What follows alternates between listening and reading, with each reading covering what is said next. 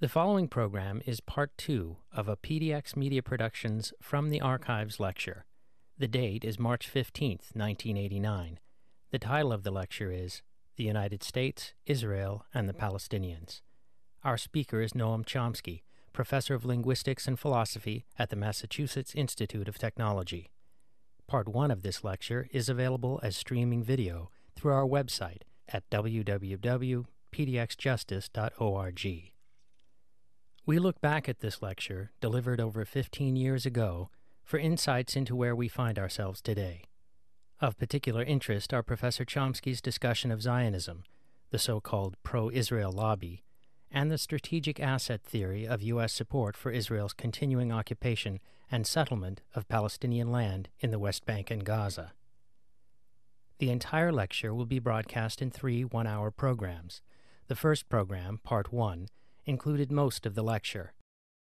This second program, Part 2, concludes the lecture and covers part of the question and answer session of Professor Chomsky's presentation. The final program, Part 3, will conclude the question and answer session and then turn to commentary by members of the Jewish and Palestinian communities involved in the struggle for peace and for justice in this troubled land. And now, Part 2 of Professor Noam Chomsky's presentation, The United States, Israel, and the Palestinians. A lecture from the archives, March 15th, 1989. This lecture was delivered at the Wisconsin Union Theater on the Madison campus of the University of Wisconsin.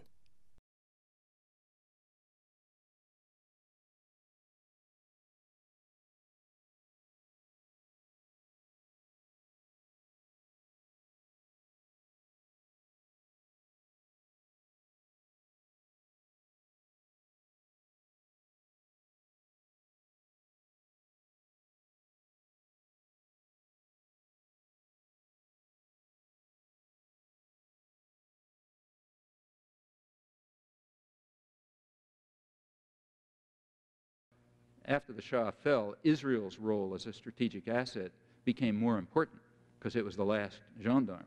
And in fact, U.S. aid to Israel shot up at that time, 79, 1980, around then, from 79 to 1982, U.S. aid to Israel, even official aid, you look at the whole story, it's more, but the official aid reached about 50% of total U.S. aid in the world. That's a lot for a small country. And it reflects the significance of maintaining U.S. dominance over that strategically critical region. Well, that's the logic of the U.S. opposition to a political settlement over many years. I think it's the logic of the current rejection of a political settlement, which the U.S. is still engaged in. Now, why has the last comment, why has the U.S. modified its position with regard to dealing with the Palestinians, even though the Palestinians haven't changed their position at all? Well, that's an interesting question, and we can get some insight into it by looking at earlier events. So let's go back to the relations with Sadat of Egypt. Everyone who reads the American press or journals or books and so on knows that Sadat is the one good Arab. All Arabs are bad, but Sadat is the one good one, which is why he was killed, because the Arabs always kill the good guy. Now, why was Sadat the good Arab? Well, the official story is that although Sadat was originally a bad Arab, like all the rest, that is, all he wanted to do was kill Jews, and like all Arabs do, in 1973, he tried, in the October War, tried to kill all the Jews, and it didn't work. And then, after that, under the kindly tutelage of Henry Kissinger and Jimmy Carter, he became a man of peace, and he flew to Jerusalem in 1977, and he offered peace. And then, of course, in our magnanimity, we accepted peace, and then came the Camp David agreements, and Sadat was a man of peace. That's the official story. The actual truth is a little bit different. The actual truth is that Sadat made a peace offer in February 1971, which was more favorable to Israel than the one that he made in Jerusalem in 1977. Rather interesting point. In his February 1971 proposal, which Israel and the United States rejected, he offered nothing to the Palestinians, zero. That's supposed to be what Israel wants. In 1977, when he came to Jerusalem, he insisted on a Palestinian state. Now, the reason for that is that the international consensus had changed. From about 67 up till mid-1970s, this general international consensus was rejectionist. It offered nothing to the Palestinians. It called for a settlement on the internationally recognized borders along the lines of UN 242 as understood throughout the world and along the lines of the Rogers Plan and Sadat's proposal. Nothing for the Palestinians, right? Just a return to the status quo. Jordan takes the West Bank, Egypt takes the Gaza Strip, and that's it. It's supposed to be what Israel and the United States want. Well, Israel and the United States rejected it. By the mid-70s, the terms of that consensus had shifted for all sorts of reasons indigenous to the area. It had shifted to include a Palestinian state, that is, a right of Palestinian self-determination. At that point, the Palestinians joined the consensus. Obviously, they didn't before, transparently. They had never agreed to their own lack of a right of self-determination. But when that became part of this broad international consensus, they joined as well, as did the major Arab states, and then you get things like the proposal of 1976 and Sadat's proposal in Jerusalem in 1977, which reflected the current international consensus. The United States still opposed, of course, namely a Palestinian state and recognition of the right of all states to live in peace and security and so on. Now, why did the United... Now, notice that Sadat's 77 proposal is allowed to enter history. Makes him a man of peace, in fact. But his more forthcoming 1971 proposal is not allowed to enter history. Why is that? Well, the reason is quite intelligible when you go back to the meaning of the word peace process. Recall that the peace process is whatever the United States is pursuing. Now, in 1971, the United States was opposed to Sadat's offer. Therefore, it's not part of the peace process. But in 1977, the United States was willing to adapt in its own terms to Sadat's offer. Therefore, it's part of the peace process. The United States didn't pursue the actual offer, but it was willing to deal with it. What happened in between? Well, what happened in between is the following. After the rejection of Sadat's 1971 offer, Egypt and also Syria made it extremely clear that if the United States and Israel blocked all diplomatic efforts at settlement, Egypt was going to have to go to war. Israel dismissed it. The United States dismissed it. It was assumed at that time that Egypt was a basket case, that the Arabs didn't know which end of the gun to hold. As the chief of Israeli military intelligence put it, now a noted dove, Yehoshaphat Harkabi, war is not the Arabs' game. They just don't know how to play that game. So we don't have to worry about them. So therefore, they were dismissed. Again, one of the usual standard intelligence catastrophes. Intelligence catastrophes are standard throughout modern history, and this was one of them. They understand virtually nothing except sort of technical details about, you know, the size of guns and things like that. This was one of them. Both Israeli and U.S. intelligence simply said, you know, war is not the Arab game. We don't have to worry about what they're up to. So therefore, we can reject these proposals, and the United States rejected them. Kissinger was getting messages from the oil companies, from U.S. ambassadors in the region, from the Arab states, from every source, saying that if he continued with the policy of stalemate, continued to block Egyptian initiatives, Sadat was going to have to go to war. In 1973, Israel, the labor government, Golda Meir's labor government, announced a plan to settle the northeast Sinai after they had driven out probably 10,000 Arab farmers, driven them into the desert. They were installing Jewish settlements. They were building a city, and the city of Yamit. And Sadat announced straight out, if that goes on, he's going to have to go to war. Well, nobody believed him. Nobody paid any attention. War is not the Arabs' game, and so on. Anyhow, the war came in October 1973, and to the great surprise of Israeli and American intelligence, war was the Arabs' game.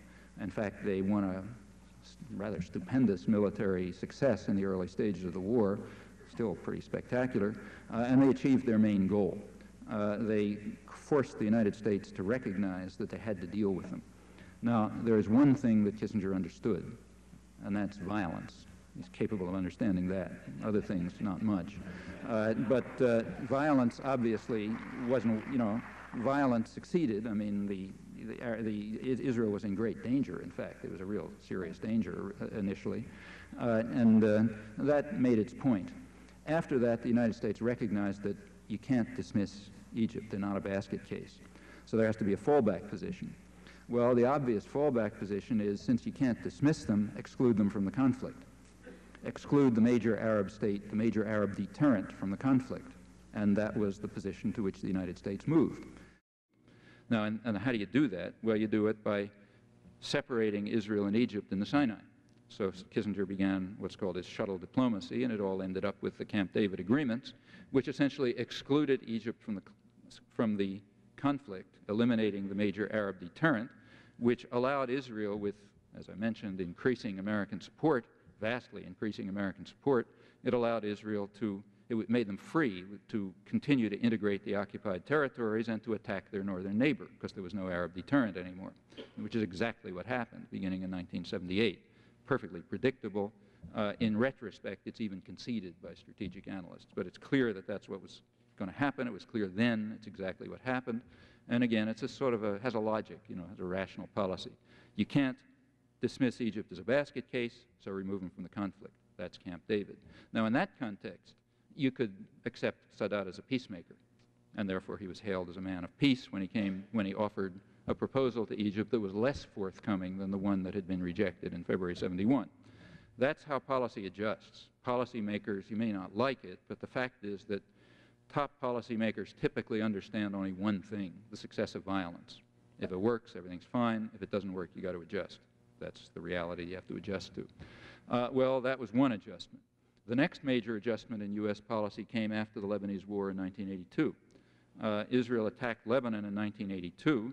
The purpose, as was again clear at the time and is now conceded in retrospect, the purpose was to block PLO peaceful initiatives.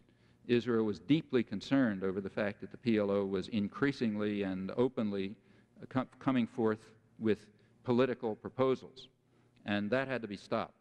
And the way to stop them is to destroy the social base of the PLO in Lebanon, to try to turn them back to terror. If they're back doing terrorist operations, that's fine, because that you can take care of. But it's the diplomatic initiatives that are a concern, because that might lead to a political settlement that the United States and Israel are opposed to. In fact, the same Yehoshafat Harkabi, who I quoted before, a former head of Israeli military intelligence, points out correctly, of course, that the war in Lebanon should not be called the war for peace for Galilee. It should be called the war to preserve Israel's control over the occupied territories by blocking PLO initiatives. And that, the United States backed that. The United States backed the war against Lebanon all the way through the savage bombing of Beirut. All the way through, it got complete U.S. backing, both from the government and even more backing from the Democratic opposition, who were even more enthusiastic. And even more backing from the left, I should say. Tom Hayden and Jane Fonda were standing on the hills above Beirut, urging the Israeli artillery on to kill more people and so on. So there was a very broad support for it in the United States all the way through. However, it didn't work. Israel failed militarily, and they know it. They were able to, kill a lot of Palestinians and Lebanese, but they did not succeed against Syrian forces, and they know it very well. There are internal reassessments in the Israeli army. They were unable to drive the Syrians out of fixed military positions. They won the technological war, but not the war on the ground. They weren't able to break the Damascus-Beirut highway until the very end of the war, after months, which was a big defeat for them. And there was a reassessment. They did not achieve the goals of establishing what Defense Minister Sharon called a new order in Lebanon. A Christian-run state, a state run by Israeli mercenaries, which would extend Israeli dominance over Lebanon. They couldn't do that. They could not maintain control over the Litani River, the river in the south, which they surely wanted, and they had to withdraw partially. They were then driven out of Lebanon by Shiite resistance. which is a very important fact and very surprising to them. They did not expect that domestic resistance could become so costly to the Israeli occupiers that they'd have to withdraw. But it happened. And in fact, they had to withdraw from all of Lebanon except this southern security zone. Now, that was a big defeat, and it was recognized as such. And in the light of that, those military realities, the United States and Israel reassessed their position. Now, they still assumed that the Palestinians in the occupied territories could be controlled by force. The Egyptians were out of control, the Lebanese Shiites were out of control, but the Palestinians in the occupied territories, those you can control by force. Israeli intelligence was certain of that. Well, it was working more or less. There was plenty of violence, plenty of repression, you know, collective punishment, all this stuff. It all went by with nobody paying any attention to it because it was controlled. But starting in December 1987, when the Intifada, the uprising, began, and in the 15 months since, it has become clear that the Palestinians in the occupied territories can't be easily controlled either. And again, people in power who understand violence and its success recognize that violence isn't working there either, and they're beginning to reassess their policies. So the proposals of the PLO for years for a political settlement, which have disappeared from history, you can now listen to. Beginning in late 1988, it became possible for the New York Times to admit the fact that the PLO was proposing a political settlement, as they'd been doing for the past 13 years. But then you didn't have to admit it any more than you had to recognize Sadat's offer at the time when you thought that violence was working. In short, when violence is losing its efficacy, planners and the media and ideologues have to reassess their policy. Now, how did they reassess it? Now we come to the current period and the magic words. We're now up to late 1988. In November 1988, the Palestine National Council had a meeting in Algiers in which they declared an independent Palestinian state, which was new. And beyond that, they reiterated the familiar PLO positions. A two-state settlement with recognition of the right of all states in the region to secure and recognize borders, to UN 242, and so on. The United States rejected that. The United States government rejected it. Therefore, the media, 100%, and the American intellectual community, 100%, rejected it as inadequate. Arafat then repeated the same statements in Stockholm with a meeting with Jewish leaders. The United States government rejected it, therefore the media rejected it, including the media doves, and the intellectual community rejected it. They're following their marching orders. The government rejects it, we reject it. That's the algorithm. Arafat was then going to come to New York to the UN General Assembly to deliver the same message. Washington blocked it. That was supported in the United States overwhelmingly. There were a few criticisms, but overwhelmingly supported, including by the Doves. Can't allow that. Arafat was excluded on the grounds that he's a terrorist, and we don't admit terrorists. It's too dangerous. The idea apparently was he was going to hijack a taxi cab in New York, or maybe take over the Pentagon or something like that. We allow all sorts of, we allow Yitzhak Shamir, but not Arafat. Well, okay, the United States at this point was the reaction in the world was like your reaction a minute ago. The United States was becoming an object of international ridicule. You didn't know that if you read the American press, but take a look at the European press. It was really becoming an object of international ridicule at that point. The United States was demanding not only that Arafat take the positions that virtually the entire world thought were quite legitimate and adequate and they'd been taken for years, but that he repeat the words written for him by the State Department. And the refusal of the United States to allow him to come to Geneva, which was, of course, illegal, to New York, which was flat illegal, was denounced over the world, including U.S. NATO allies. Well, they held the UN session in Geneva. Arafat made a statement which repeated the familiar statements. Washington rejected it. The media rejected it. The New York Times on December 14th, referring to the December 13th statement, had a big editorial saying, no, the old Arafat hedge doesn't mean anything. The United States is right to reject it. At that point, the United States was really becoming diplomatically isolated and an object of ridicule, as I stated. Arafat then had a press conference in which he repeated exactly the same positions, and then George Shultz came out on television and said, okay, he's accepted our terms. We can now have negotiations with him, at which point the whole press immediately switched, because they're following their marching orders, and we now talk about this tremendous diplomatic victory. We forced Arafat to capitulate. In fact, his positions were exactly as different from the U.S. positions as before, and now let's take a look at that, the last point, because it's critical. The U.S. positions were quite explicit. There were three conditions. Condition one is that Arafat must accept UN 242 without qualifications. Now, what were the qualifications? The qualifications were that he had always coupled his acceptance of UN 242 with the insistence that these terms be extended to Palestinian rights. 242 talks about the rights of states. It says nothing about the Palestinians, and the PLO position had been, yes, UN 242 is fine, but we have to add to it the right of Palestinian self-determination. Then we accept it. That was the qualification that the United States doesn't accept. Why? Because the United States does not accept the right of Palestinian self-determination. We do not regard Palestinians as human beings. They do not have the rights that we accord to Jews. Jews have a right of self-determination in the former Palestine, but the indigenous population doesn't. That's the U.S. position, and therefore he's not allowed. I hope that clapping means what I hope it does, but it's rather ambiguous, you'll notice. In any event, the position of the United States has been strictly racist. Palestinians do not have rights that we grant to Jews. Okay, and the Palestinians had always added that natural qualification that they should have the same rights. Well, in his press conference, Arafat repeated the same qualification. He did not abandon the right of national self-determination. You take a look at his statement. He said, we accept the right of all states to exist in peace and security, including a new Palestinian state in the West Bank and the Gaza Strip. Exactly the position he'd always taken, exactly as different from the American position as it had ever been. The United States claimed that he had capitulated. That means we have now imposed upon him our interpretation. According to the U.S. interpretation, which the media 100%, to my knowledge, accept, Arafat has accepted our terms. He has abandoned the right of self-determination. And now we can demand that he keep to that because we've imposed that illusion as reality. And since we make up the world, because we're powerful, that's the reality, whatever the facts may be.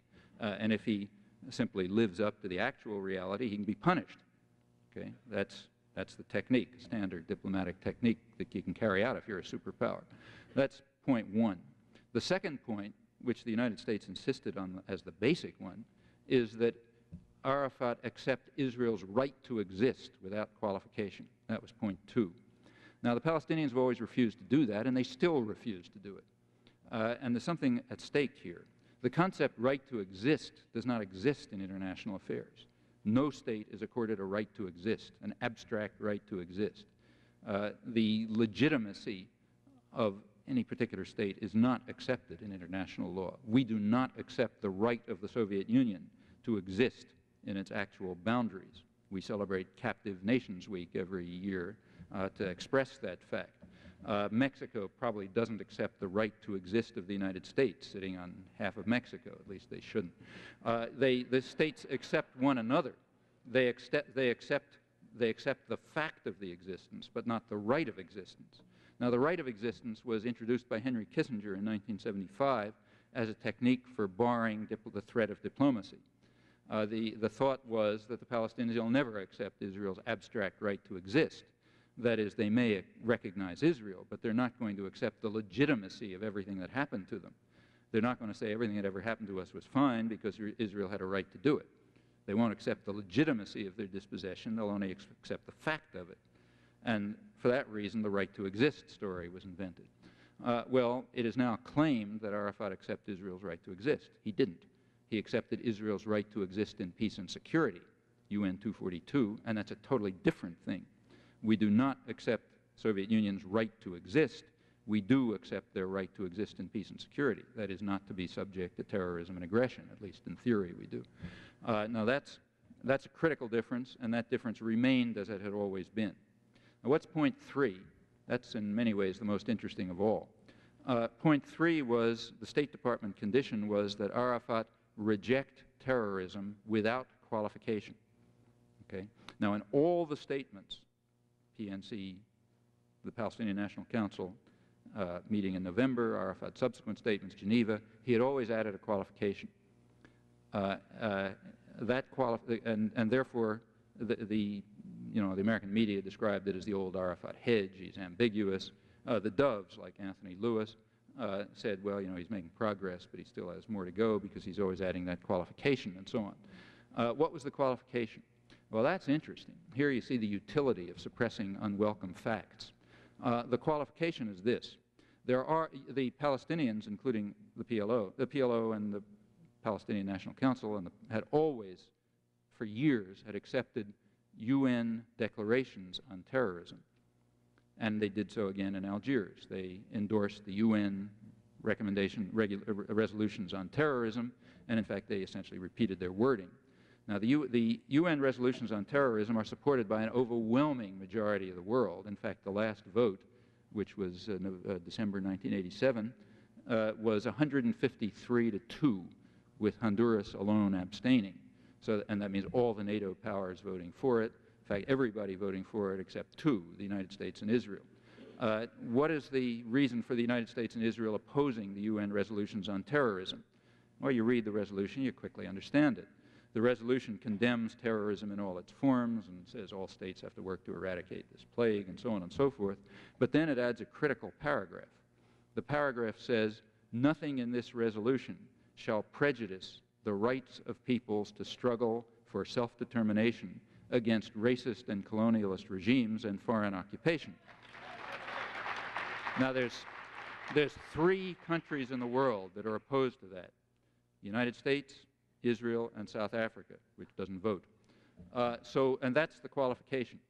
The qualification that we demand, including the American doves, is that Arafat join us off the spectrum of world opinion. Join us in South Africa off the spectrum of world opinion by renouncing the right of people to struggle for self-determination against racist and colonialist regimes and foreign occupation. Nobody in the world agrees with this, except South Africa. But that's our position, and therefore that's the right position, because whatever the United States does is by definition right. You don't have to argue it. In fact, you don't even have to report it. If the rest of the world doesn't agree with us, the rest of the world doesn't exist. These facts have never even been reported. It's like a kind of a stubborn 3-year-old. I don't like it, so it doesn't exist. The difference is that in this case, the 3-year-old happens to be the world's leading superpower and its media and intellectual community. And if they say the world doesn't exist, it doesn't, because they run the show. So that's the qualification. And in the press conference, the same qualification was added. The PLO made it clear in accompanying statements that they were not abandoning the right to struggle for self-determination against military occupation. Okay? So everything was as before, except that we now claim that the PLO had accepted our terms. And that's crucial, because we have imposed that illusion as the reality, as the operative reality, even though it's not the actual reality. And therefore, if the PLO denies the legitimacy of the past dispossession of the Palestinians, or if it claims the right of self-determination, or if it claims the right to resist Israeli soldiers when they break into a liberated village, they're backing off on their solemn promises in the world of illusion, of operative illusion that we've created, and therefore we're legitimate to punish them. Well, why did the United States make that move? Because it was becoming impossible not to. It was impossible to overlook the fact that the uprising was not being suppressed by force, that the world was pressing for a diplomatic settlement. It was necessary to introduce a delaying action. This is the way it was done. Standard, great power politics. And you can get away with it if you're a superpower with an extremely servile intellectual community. That's critical. They have to repeat all of this and not expose it. And if you I've said what I think. Now what I urge you to do is go back and look at the documentary record. It won't take very long. It's all quite transparent. Things like this have happened many times in the past. If you want to look at the actual documentation, it's given in this current article of mine in Z Magazine, which I mentioned, but it's pretty transparent. All you have to do is look back at the statements and you'll see that that's the way it works, I think. And I really urge you to do it. It's important. Where do we stand now? Well, where we stand now is that I think there's good reason to suppose that the defense minister of Israel is giving the right interpretation, the one that I started with, that there is a delaying action. The United States tried to keep its diplomatic options open. Israel will now do exactly what the defense minister says, they will try to crush the uprising by force. They figure they got another year to do it, and if they don't, if they can't crush it by force, then the United States will reassess, exactly as it did in the case of Egypt and exactly as it did in the case of Lebanon. If violence doesn't work, you got to reassess. You got to adapt somehow. If they do crush it by force, we go back to the status quo. Now, that's what's going to happen if there's no domestic reaction within the United States. If the American population lets this happen, that's exactly what's going to happen. But whether it happens or not is very much in our hands. We're not. The media may be slaves of the state, but there's no reason for everybody else to be.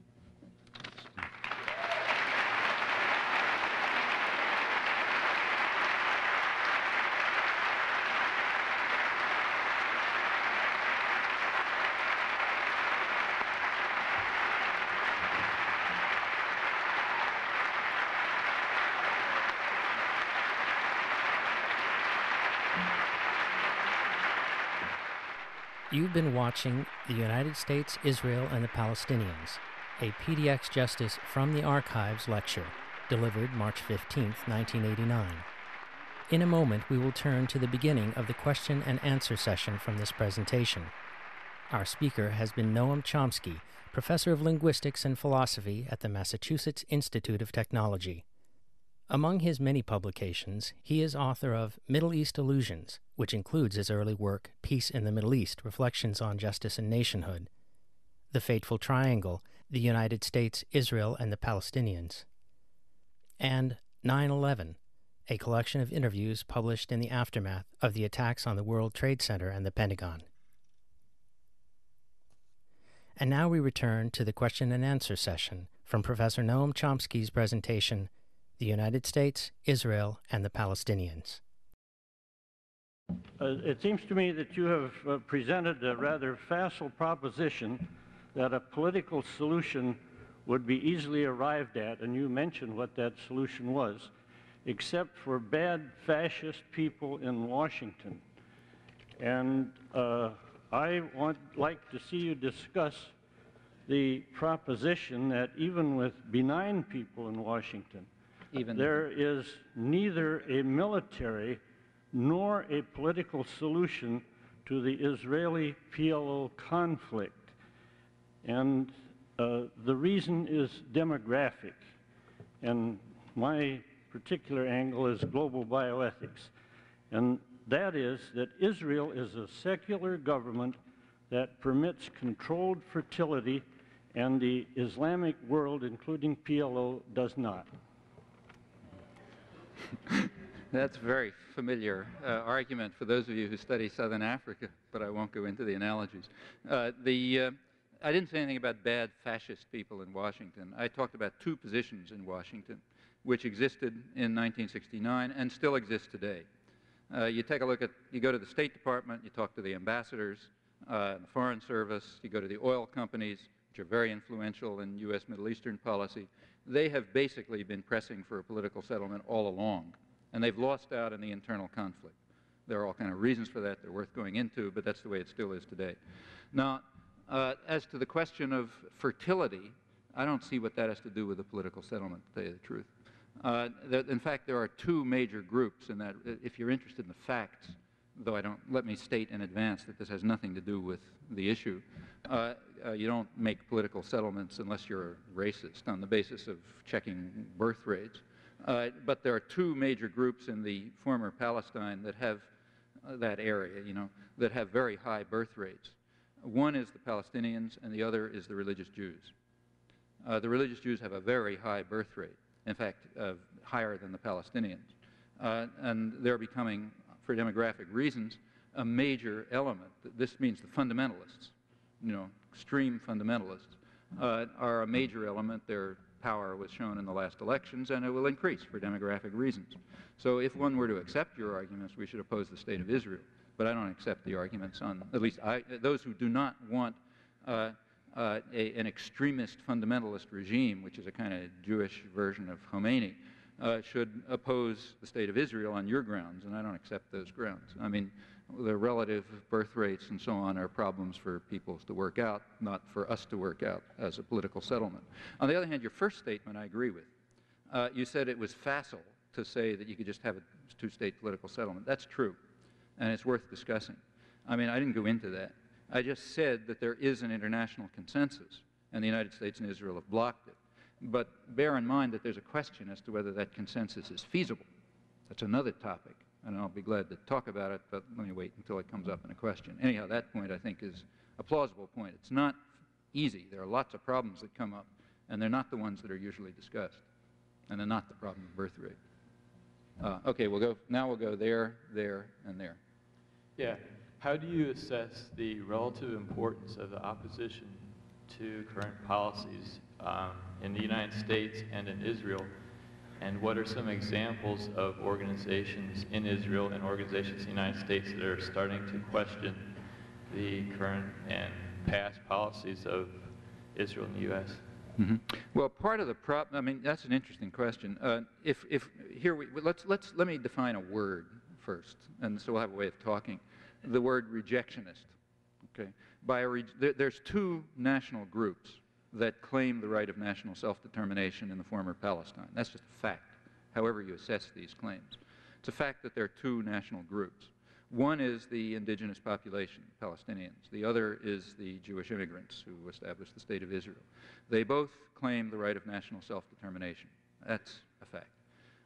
Let's now define the term rejectionist to mean somebody who rejects one or the other of those claims. Okay, that's what I'm going to mean by a rejectionist. Now, let me stress that that's different than the usage. That's the usage in the world, but it's not the usage in the United States. Remember, in the United States, there's a convention. What the U.S. government does is right. That's the convention. Now, the United States government rejects one of those national claims, but the United States government can't be rejectionist. The reason is rejectionist has a bad connotation to it. It makes you think of like a stubborn 3-year-old or something. So therefore, the good guys can't be rejectionists. So you got to reinterpret the word rejectionism so it refers only to those who deny the rights of Jews. Those are the rejectionists. So Khomeini's a rejectionist and Gaddafi's a rejectionist, but Washington is not rejectionist. Now, note that the conventional usage is, again, strictly racist. It says that there's a fundamental difference. The Palestinians don't have the rights that Jews have. Okay? Maybe somebody can give an argument for that. But anyway, as it's used, it's racist. I want to use the term in a non-racist sense. There are two rights. A person who rejects one or the other is a rejectionist. Maybe they have arguments for it. I'm not going into the assessment of the claims, but that's what I'm going to mean by rejectionist. Now, coming back to your question, I'm going to interpret it, I hope this is right, as meaning what non-rejectionist groups are there in Israel and the United States? That's right. Is that right? Yeah. Okay, well, in the United States, basically none. No, I mean, let me put it this way. Among U.S. elites, there is a non-rejectionist group. For example, the oil companies have been non-rejectionist. They've been calling for a political settlement. They've been doing it since the early 70s.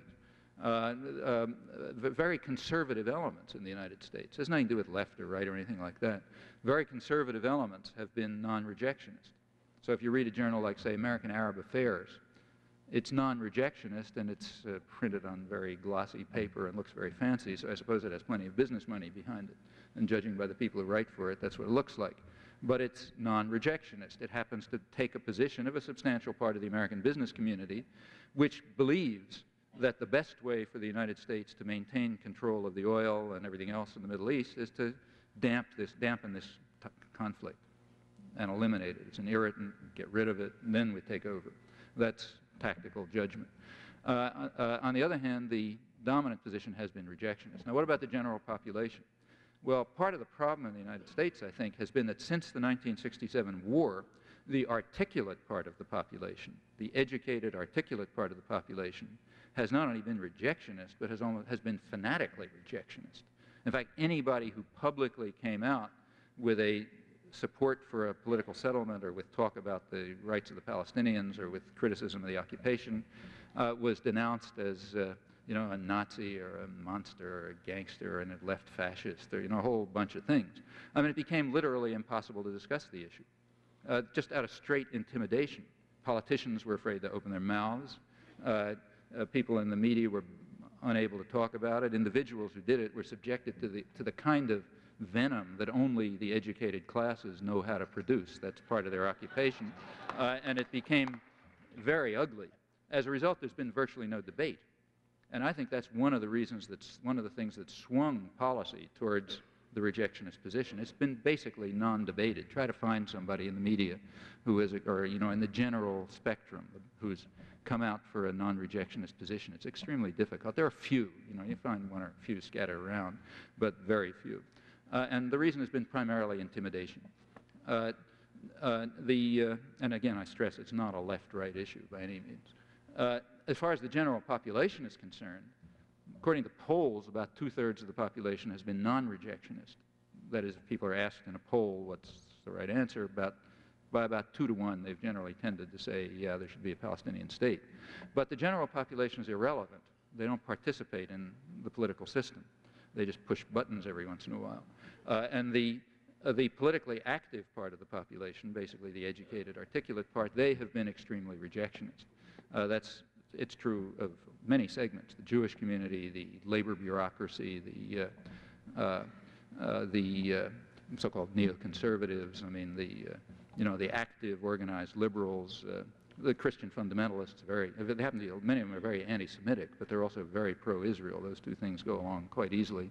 Eichmann was a Zionist, for example, and it's been a very broad spectrum. So in the United States, unfortunately, there's been very little. It's been very little public, organized, articulate support for a political settlement, which is one reason why these things have happened. Now, what about in Israel? Well, there it's a complicated story, and we have many illusions about it. According to the standard version, which you read in the New York Times and so on, there's peace forces in Israel, but unfortunately there are no counterparts among the Arabs. Unfortunately, it's the opposite that's the case. The PLO has been non-rejectionist since the mid-'70s. Sometimes ambiguously, sometimes quite clearly.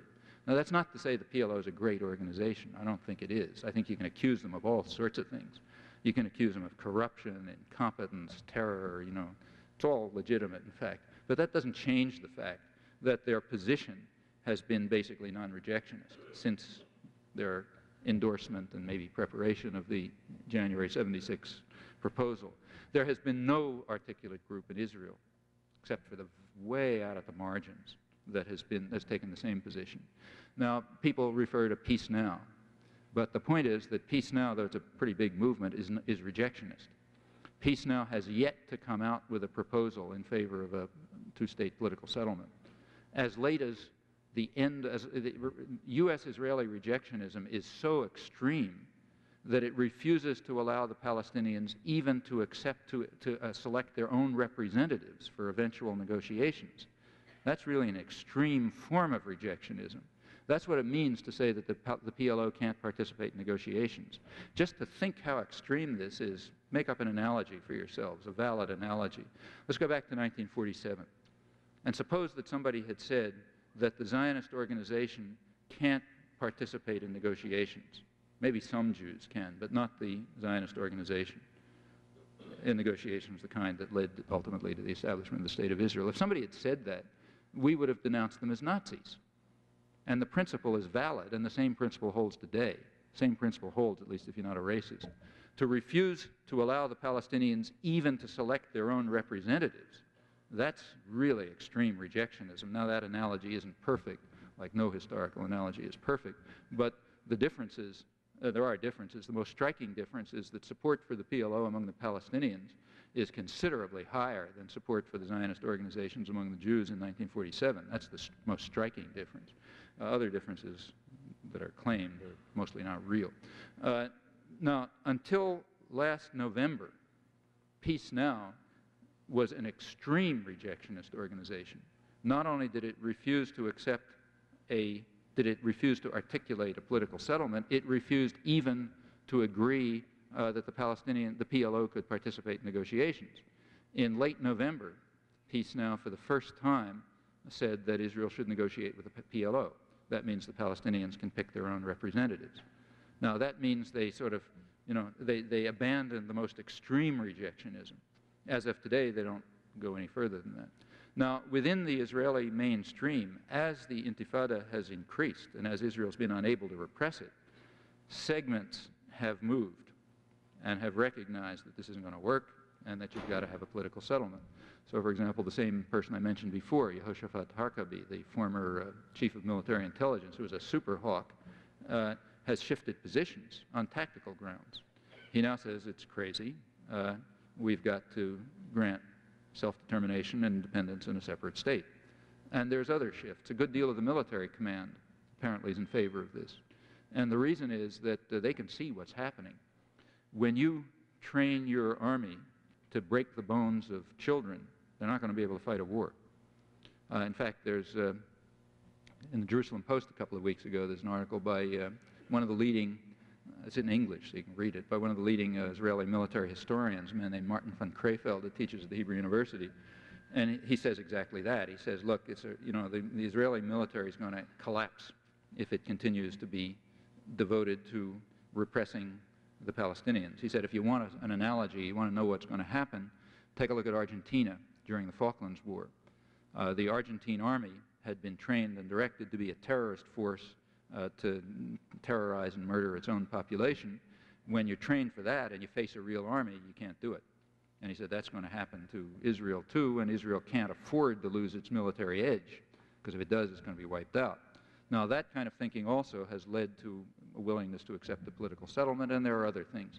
But it's pretty hard to find a group in Israel, an identifiable group that has as yet been willing to accept a political settlement. There are undoubtedly individuals by now, and you can begin to find groups, but they have not done it. I mean, there are some, like the Progressive List for Peace and the Communist Party. Those are two who have always accepted a political settlement, but they're pretty marginal. You know, like there are few members in the Knesset. So basically not much. And, you know, I think they could develop. I think they could become significant, in fact, if the United States supported them. Remember, Israel is so dependent on the United States that it's just an incredible level of dependence. There's nothing else like it in the modern world. That unless some group in Israel gets political support here, it's not going to be credible in Israel.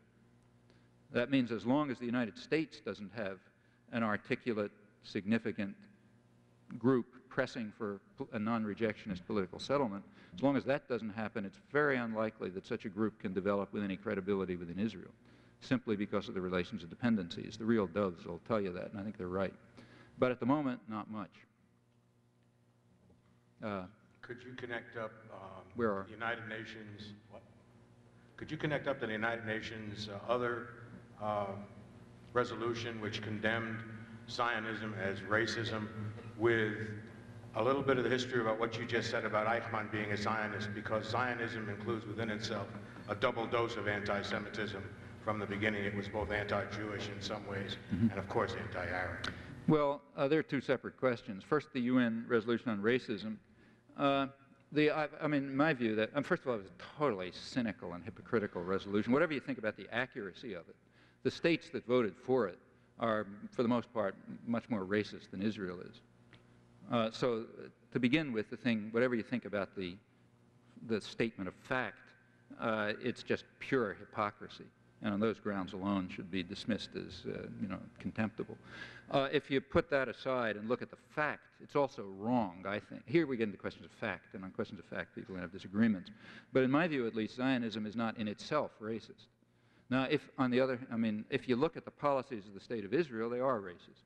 But in fact, so are the policies of most states in the world. So there's a narrow point. The policies of the State of Israel, like most states, are racist. And in fact, they should be concerned about that, and so should we, since we support them. I'll give you examples if you like. But most states in the world are more racist, including the ones that voted for the resolution. And the idea that that's somehow inherent in Zionism, I don't think that's correct. I mean, I could explain why if you like, but I don't think it's correct. As for Eichmann, well, here we have to go back to what was going on in the 1930s. We're now talking about the pre-Holocaust period. Now, there's a lot of debates among historians about exactly when the Germans decided to institute the final solution. But it looks as though it was around 1940 or 41, roughly around then. There's a new book by Arno Mayer, a historian at Princeton, who claims that it was actually after the Battle of Stalingrad. Anyhow, it was right around then. There's no doubt that in the 1930s, the Nazis had not yet decided, maybe they were thinking about it, but they had not decided on the final solution. They're not going to wipe them all out. What they wanted to do was just get rid of the Jews. The Jews are a cancer eating at the heart of Germany, and, you know, all this business, and you got to get rid of them. But they were perfectly happy to get rid of them in Palestine. in that sense, Eichmann was a Zionist. He just said, yeah, we want to get rid of the Jews. If they can go to Madagascar, that's fine. If they can go to Palestine, that's fine. So we're Zionists. And he studied Hebrew. He even he tried to go to Palestine in 1939. He was invited by I think it was by the Israeli Labor Party or some representatives of it, to visit Palestine to talk about this arrangement. The British wouldn't let him in. I think they finally met in Egypt. Now, what about the Jewish side? Well, on the Zionist side, they kind of agreed with that. Zionist ideology is based on rejection of the Enlightenment. It's based on, it's part of the romantic, if you trace it back, it's part of the romantic reaction to the Enlightenment. The Enlightenment had this idea that, in what they called in the sexist language of the day, the brotherhood of mankind, okay? That was the idea. And there was a romantic opposition to that. It began in Germany, in fact, in the 18th century. It had all to do with the French Revolution and all sorts of things. And the idea was there's got to be purity of blood and race. And there's an organic connection between people and their land. And none of this business about equality and fraternity and, secularism and all that kind of business. I mean, roughly that was going on. And Zionism grew up in large part out of this romantic opposition to Enlightenment values. The Zionism was Zionism, it's a broad movement, but the mainstream of it was based on the conception that the Jews can't have a natural life in the diaspora because they just don't belong there. There's an organic connection between the Jews and their land, even if they don't happen to be there at the moment, and the Jews will be able to be restored to a healthy existence if they're back on their land. Now, if you look back at the Zionist literature, even the humanist Zionist literature, you'll discover that they had ambivalent attitudes towards Nazism. On the one hand, they of course rejected its anti-Semitism.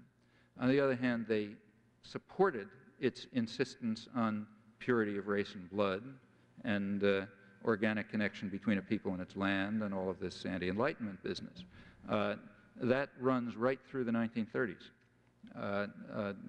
Including, well-known spokesmen of humanist Zionism came to the United States and became, liberal leaders of the American Jewish community, and you can understand it.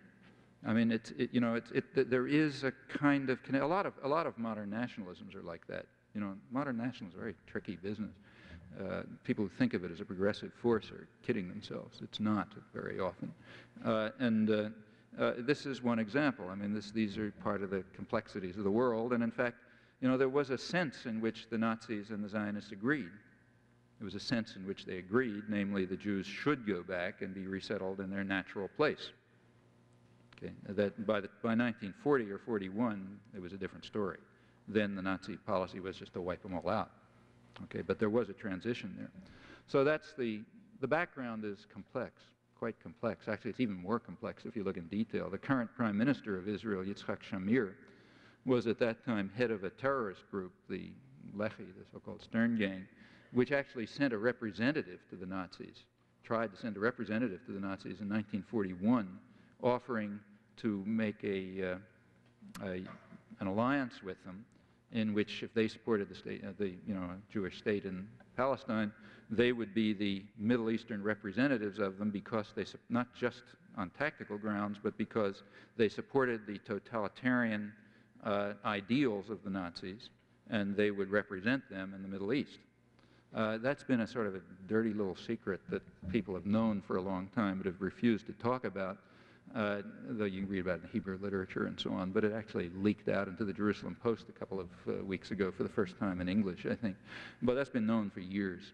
And the world is complicated when you look at it in detail. Okay. This concludes Part 2 of the lecture program, The United States, Israel, and the Palestinians. In the final segment, Part 3, we will conclude the question and answer session from the presentation and hear commentary from members of the Jewish and Palestinian communities involved in the struggle for peace and for justice in this troubled land. Part 1 of this lecture is available as streaming video through our website at www.pdxjustice.org. The lecture was delivered on March 15, 1989, at the Union Theater on the University of Wisconsin campus in Madison, Wisconsin. For more information about this and other PDX Justice programs, please visit our website at www.pdxjustice.org. You'll find broadcast dates for this and other programs, and links to additional resources for learning more about the conflict in Israel and Palestine. This program has been produced by PDX Justice Media Productions. Thank you for tuning in, and thank you for supporting public access cable television, net neutrality, and all forms of grassroots, democratic, community media.